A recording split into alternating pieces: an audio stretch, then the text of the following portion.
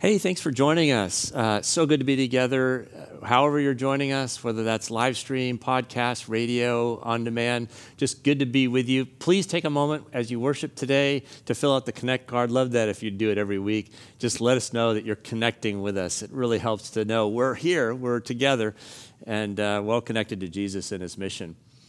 I do want to reiterate what Ken said. Our hearts are literally broken by this display of violence against women, against Asian Americans. You know, we stand under the authority of Jesus Christ, who reassures us every single human being is precious, made in the image of God and loved by him. So we condemn and we confess the sin of anti-Asian, anti-Black racism, and we pray for healing, peace, reconciliation, and justice. It was good to talk with Harvey Drake this week.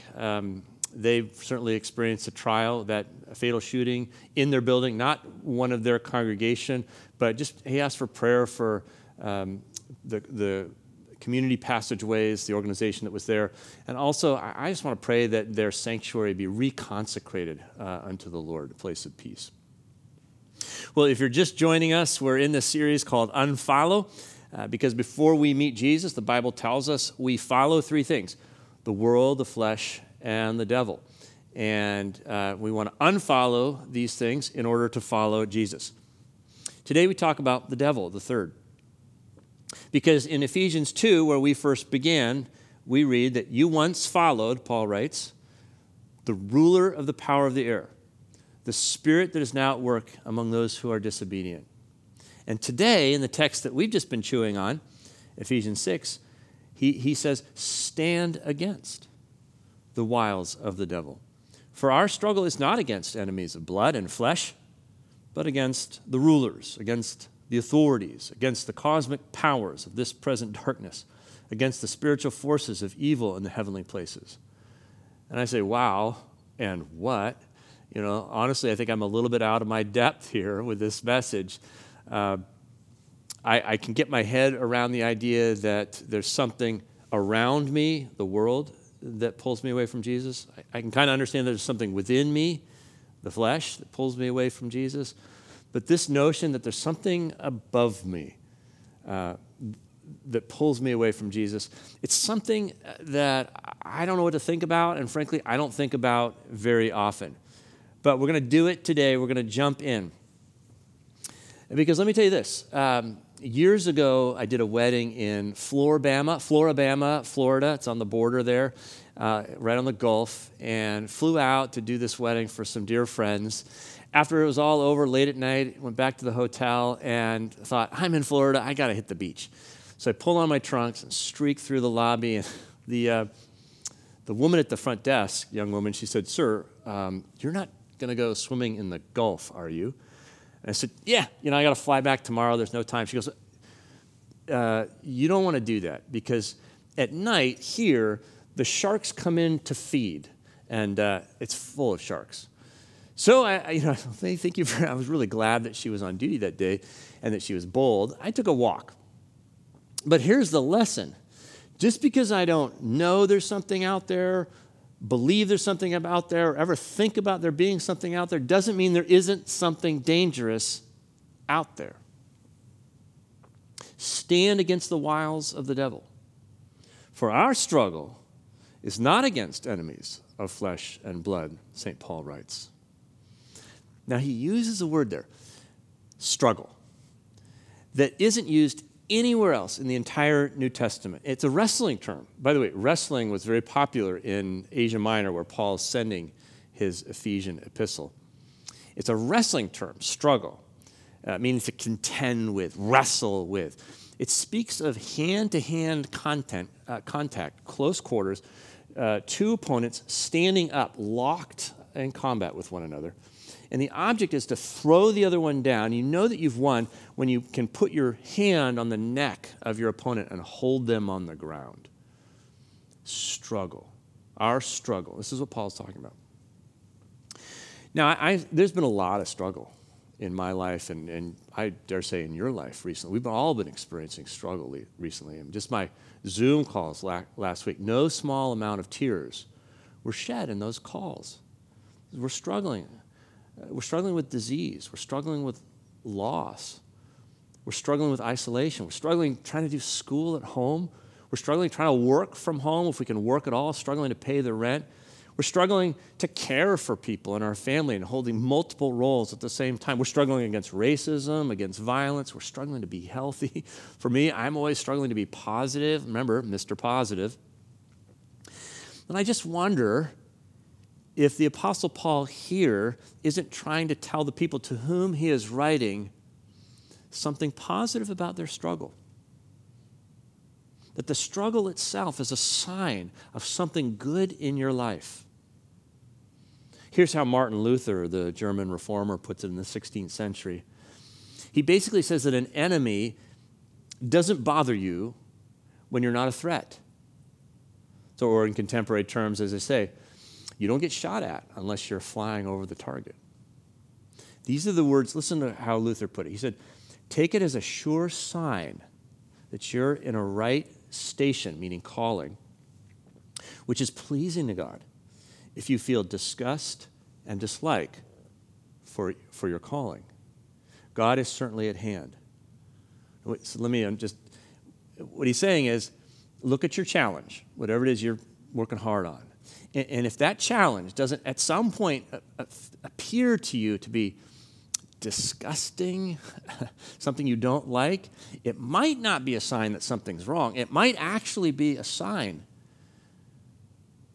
that you're engaging something good in the world, that you're responding to a call that God has put on your life to do His good in your life for your neighbor and for His glory. You might just be working on that, and you're provoking resistance from the powers of darkness, and that's making it hard. That's making it unpleasant to you in this moment. That's making you dislike it and go, I give up. This is too much. I can't handle it. I'm exhausted. Luther's point is, if you're feeling that way, it might just be that you're exactly where God intends for you to be, doing the work He has given you to do. It might be a sign that God is at hand. This has been so helpful to me. I just caught myself so frequently, daily, in some form of pandemic escapism. How about you? For me, it's been like browsing videos of beautiful scenery in Europe, or browsing real estate listings somewhere in the world. They tell me that you can buy a house in Italy right now for €1. And I think in the midst of all that, there's just something inside of me, whether I'm aware of it or not, that keeps saying, this stinks. Something's got to change. This is just too hard. You're not up for the task.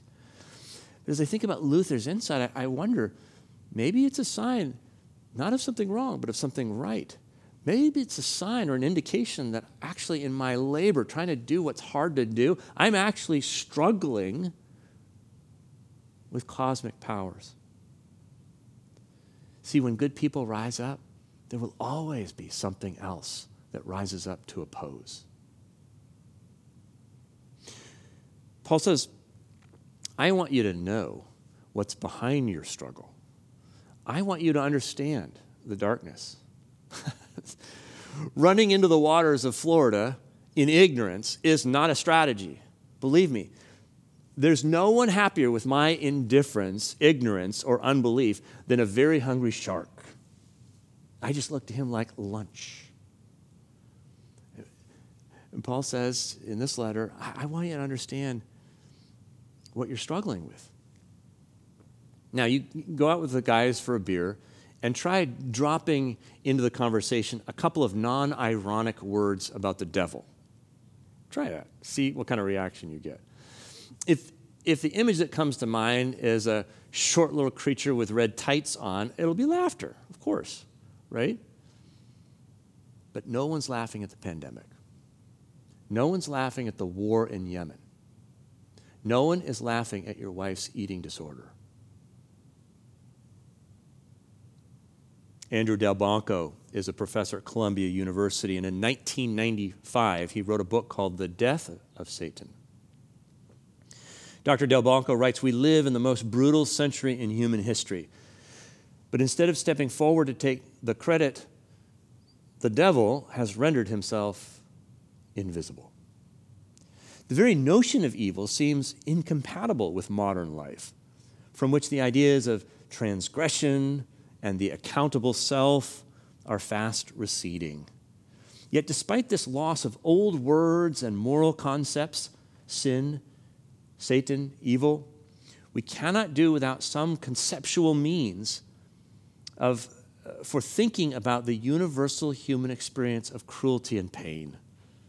My driving motive in writing this book, he tells us, has been the conviction that if evil, with all its insidious complexity, escapes the reach of our imagination, listen to this, it will have established dominion over us. He's not writing a church book. He's writing as a secular liberal, for secular liberals. And what he's saying is that our desire, urgency to decry war and injustice and racism is, without an adequate account of evil, without a conceptual means of understanding evil, impossible. That we will actually have established dominion over us if we allow the reality of evil, the metaphysical reality of evil, to remain anonymous or invisible. John Updike writes, the essence of evil, perhaps, is not to know itself. So what is this? Or who is this evil? Well, you and I could just make up our own ideas. We can say, this is what I think it is. This is what I feel it is. Or we can look at the Bible and see what it has to say about evil. Now, in our text here in Ephesians chapter 6, verse 12, there are several descriptions. Again, rulers, Paul writes, authorities, cosmic powers, spiritual forces of evil. What are these? Well, I'll tell you, it would be a mistake to demythologize, that's the word some people use, to demythologize these entities as though they only represent some sort of oppressive human system or some dehumanizing social structure. At the same time, it'd be a mistake to ignore the fact that evil does hide in oppressive systems and social structures. If you're looking for deeper understanding of systemic evil and injustice, Paul is talking about exactly that.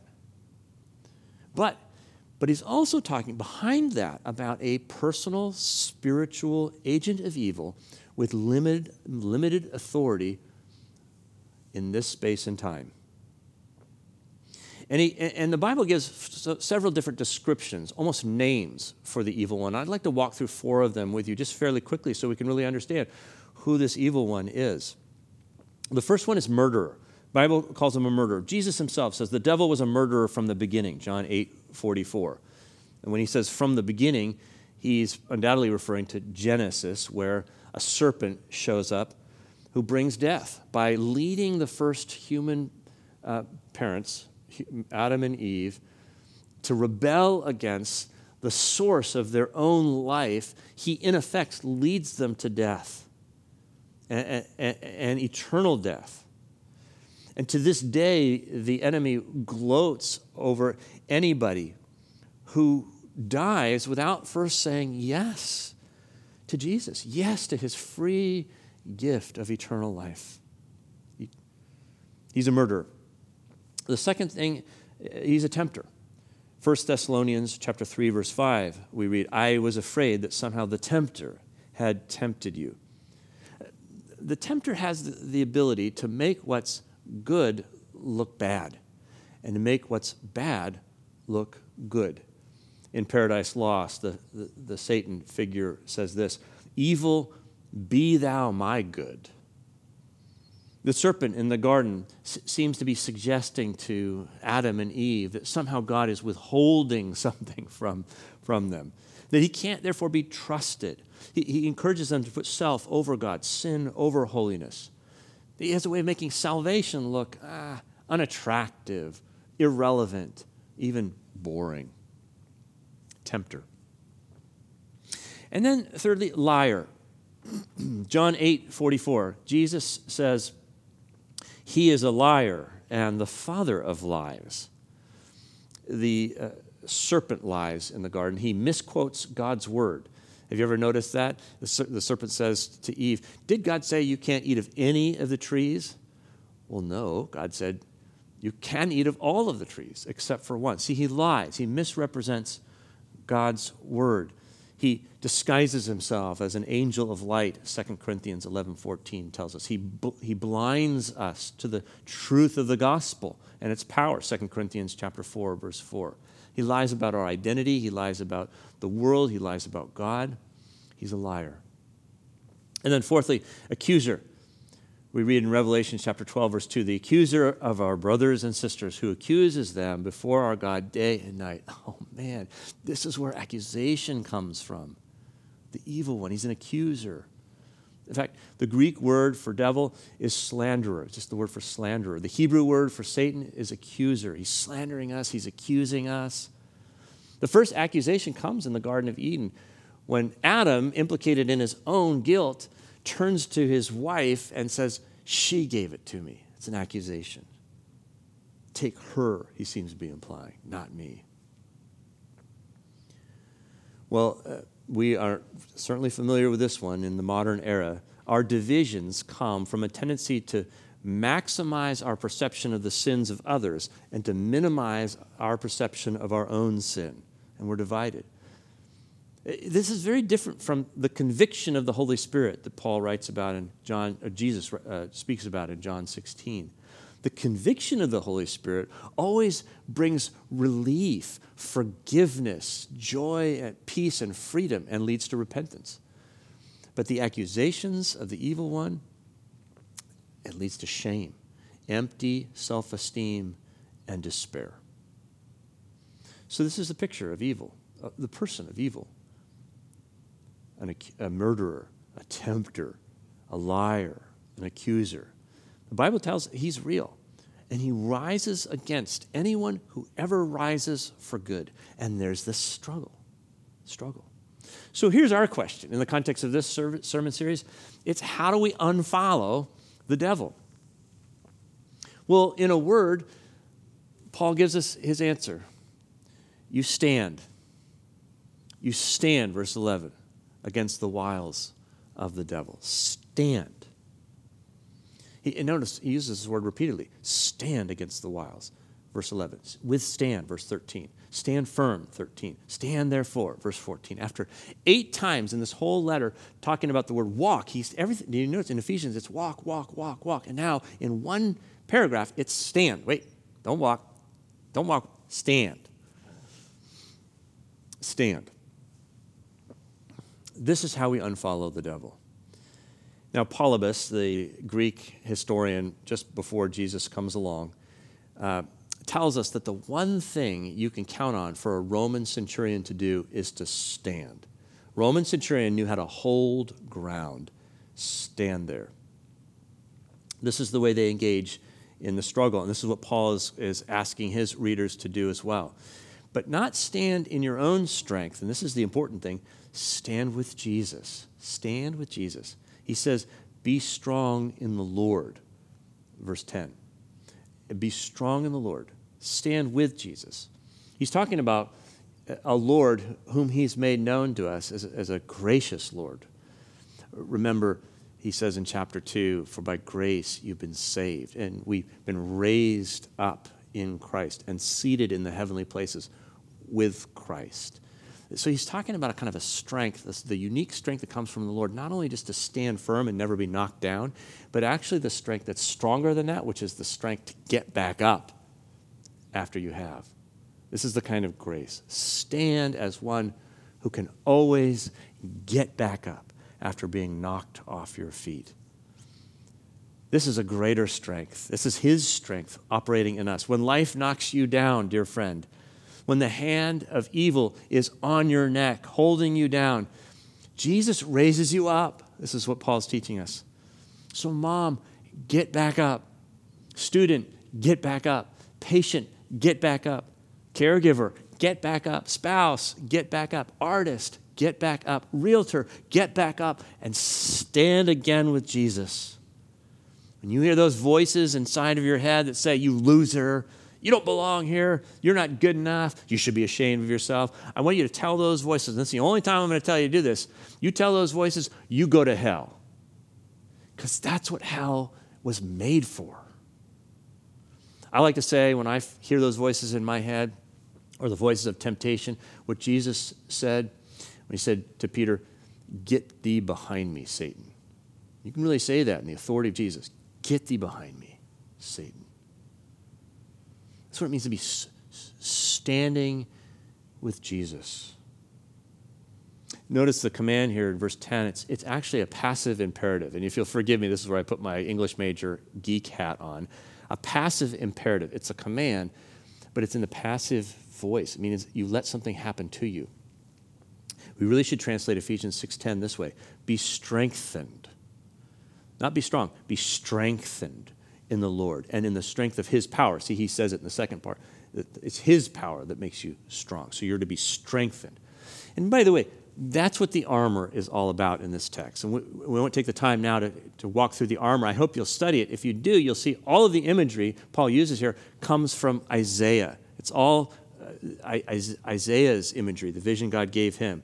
You see it in Isaiah 11, 49, 52, 59. It's in all of those passages, Isaiah gets a vision of the Lord, a divine messianic warrior who comes to stand up truth, to stand up justice, to stand up righteousness, to stand up faithfulness, to stand up God's people, even out of exile. And this is the good news of the gospel. Jesus, as Paul's noticing, fulfilled that good news. And Jesus is saying to us through Paul's words, stay close to me, and I will give you strength to stand against the evil one. And that's what I'm trying to get at today. That's what I hope you take home with you. If you write anything down, it's the words of Jesus saying to you in your situation, stay close to me, and I will give you strength to stand against the evil one. Stay close to Jesus. Can I give you two quick examples of what that might look like? One biblical and the other contemporary. First, Daniel. Daniel was a man of prayer, and it was that prayer that allows him to stand. He stands up in exile. Remember, he stands up to kings. He stands up to the lions in the lion's den. This is how he struggles, how he engages the struggle with the strength of the Lord, because he kneels in prayer. And you know, Daniel goes to his little booth on his roof day after day for some 60 years, faithfully. It gets him into all kinds of trouble. And he probably is wondering, does this really matter? Is this worth it? Maybe I should be doing something else with my time. Well, in Daniel 10, I love this. He gets a vision. He's walking along the river Tigris, and an angel appears to him. And this angel says, hey, Daniel, I just want you to know what happens when you pray. There's this cosmic struggle up in the heavens. Me and this other angel, we're pushing back the powers of darkness, and we're losing strength. But when you pray, you strengthen us, and we push harder. Wow, what would we like to hear that? To be given the ability to see that your prayers actually push back the powers of darkness, that they matter. You kneel to stand.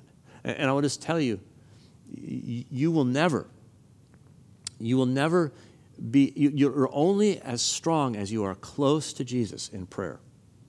That's why Paul says, pray in the Spirit at all times, Ephesians 6:18, right here.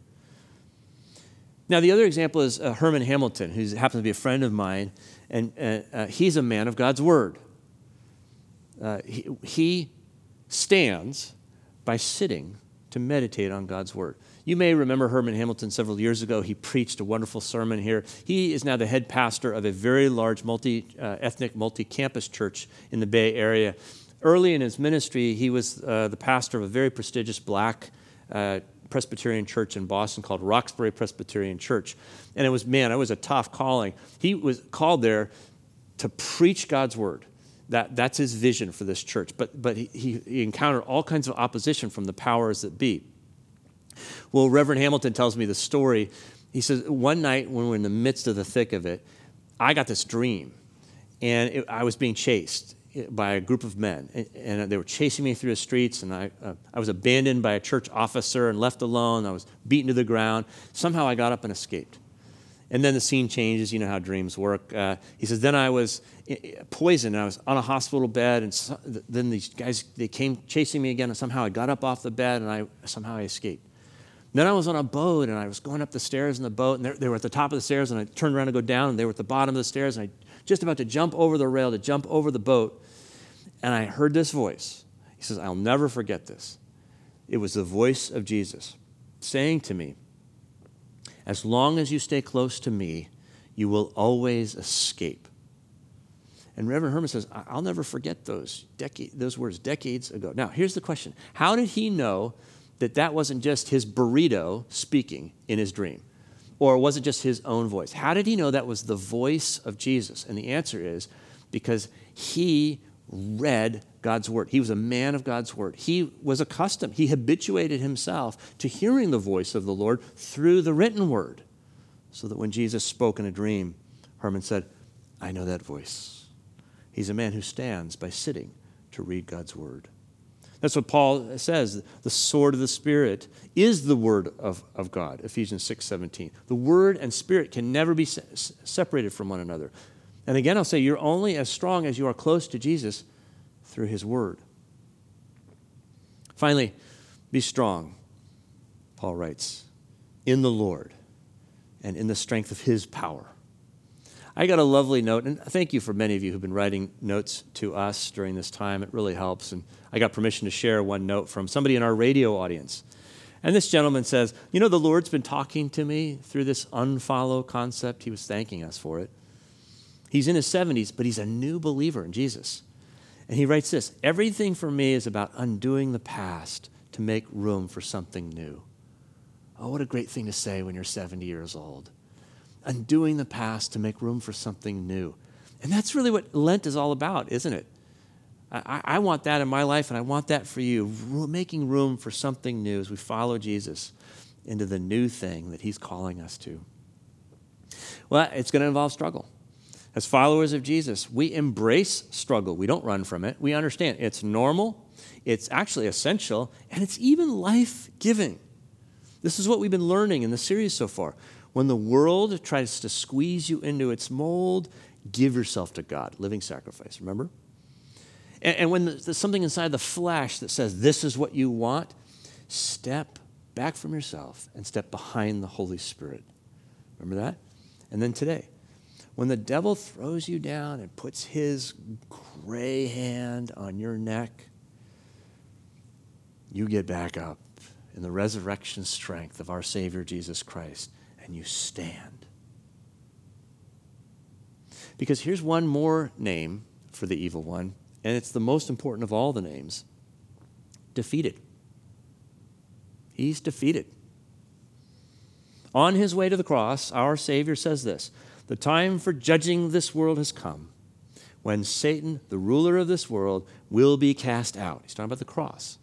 And when I am lifted up from the earth, I will draw everyone to myself. John 12, verses 31 through 33. There it is. That's the decisive defeat of our enemy in the cross of Jesus Christ. Defeated.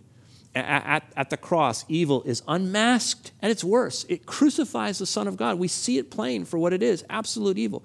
But at the cross, evil is also completely disarmed.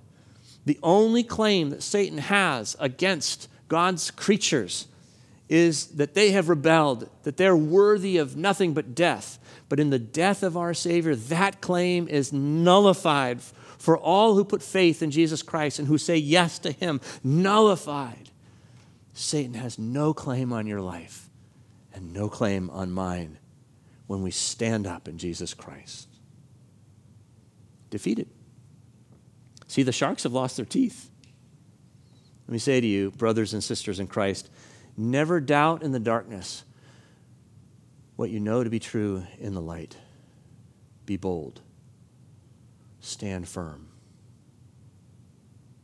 Because greater is he who is in you than he who is in the world. Would you pray with me? Father, Son, and Holy Spirit, wake us up. Sleep or awake, the apostle says, let Christ shine on you. Lord, as we come into the beginning of spring, we open our minds, our hearts, our lives to the brilliance of our Savior, the sunrise from on high, who shines upon those who sit in the shadows of death. His victory is secure. To that we say, Alleluia, we praise you, we love you. We want to open ourselves afresh to the fresh breeze and wind of your Holy Spirit, that we might be bound more closely to our Savior Jesus Christ and walk in his newness of life, in defiance of the evil one, whose defeat is sure. We pray this in Christ's name and for his glory. Amen.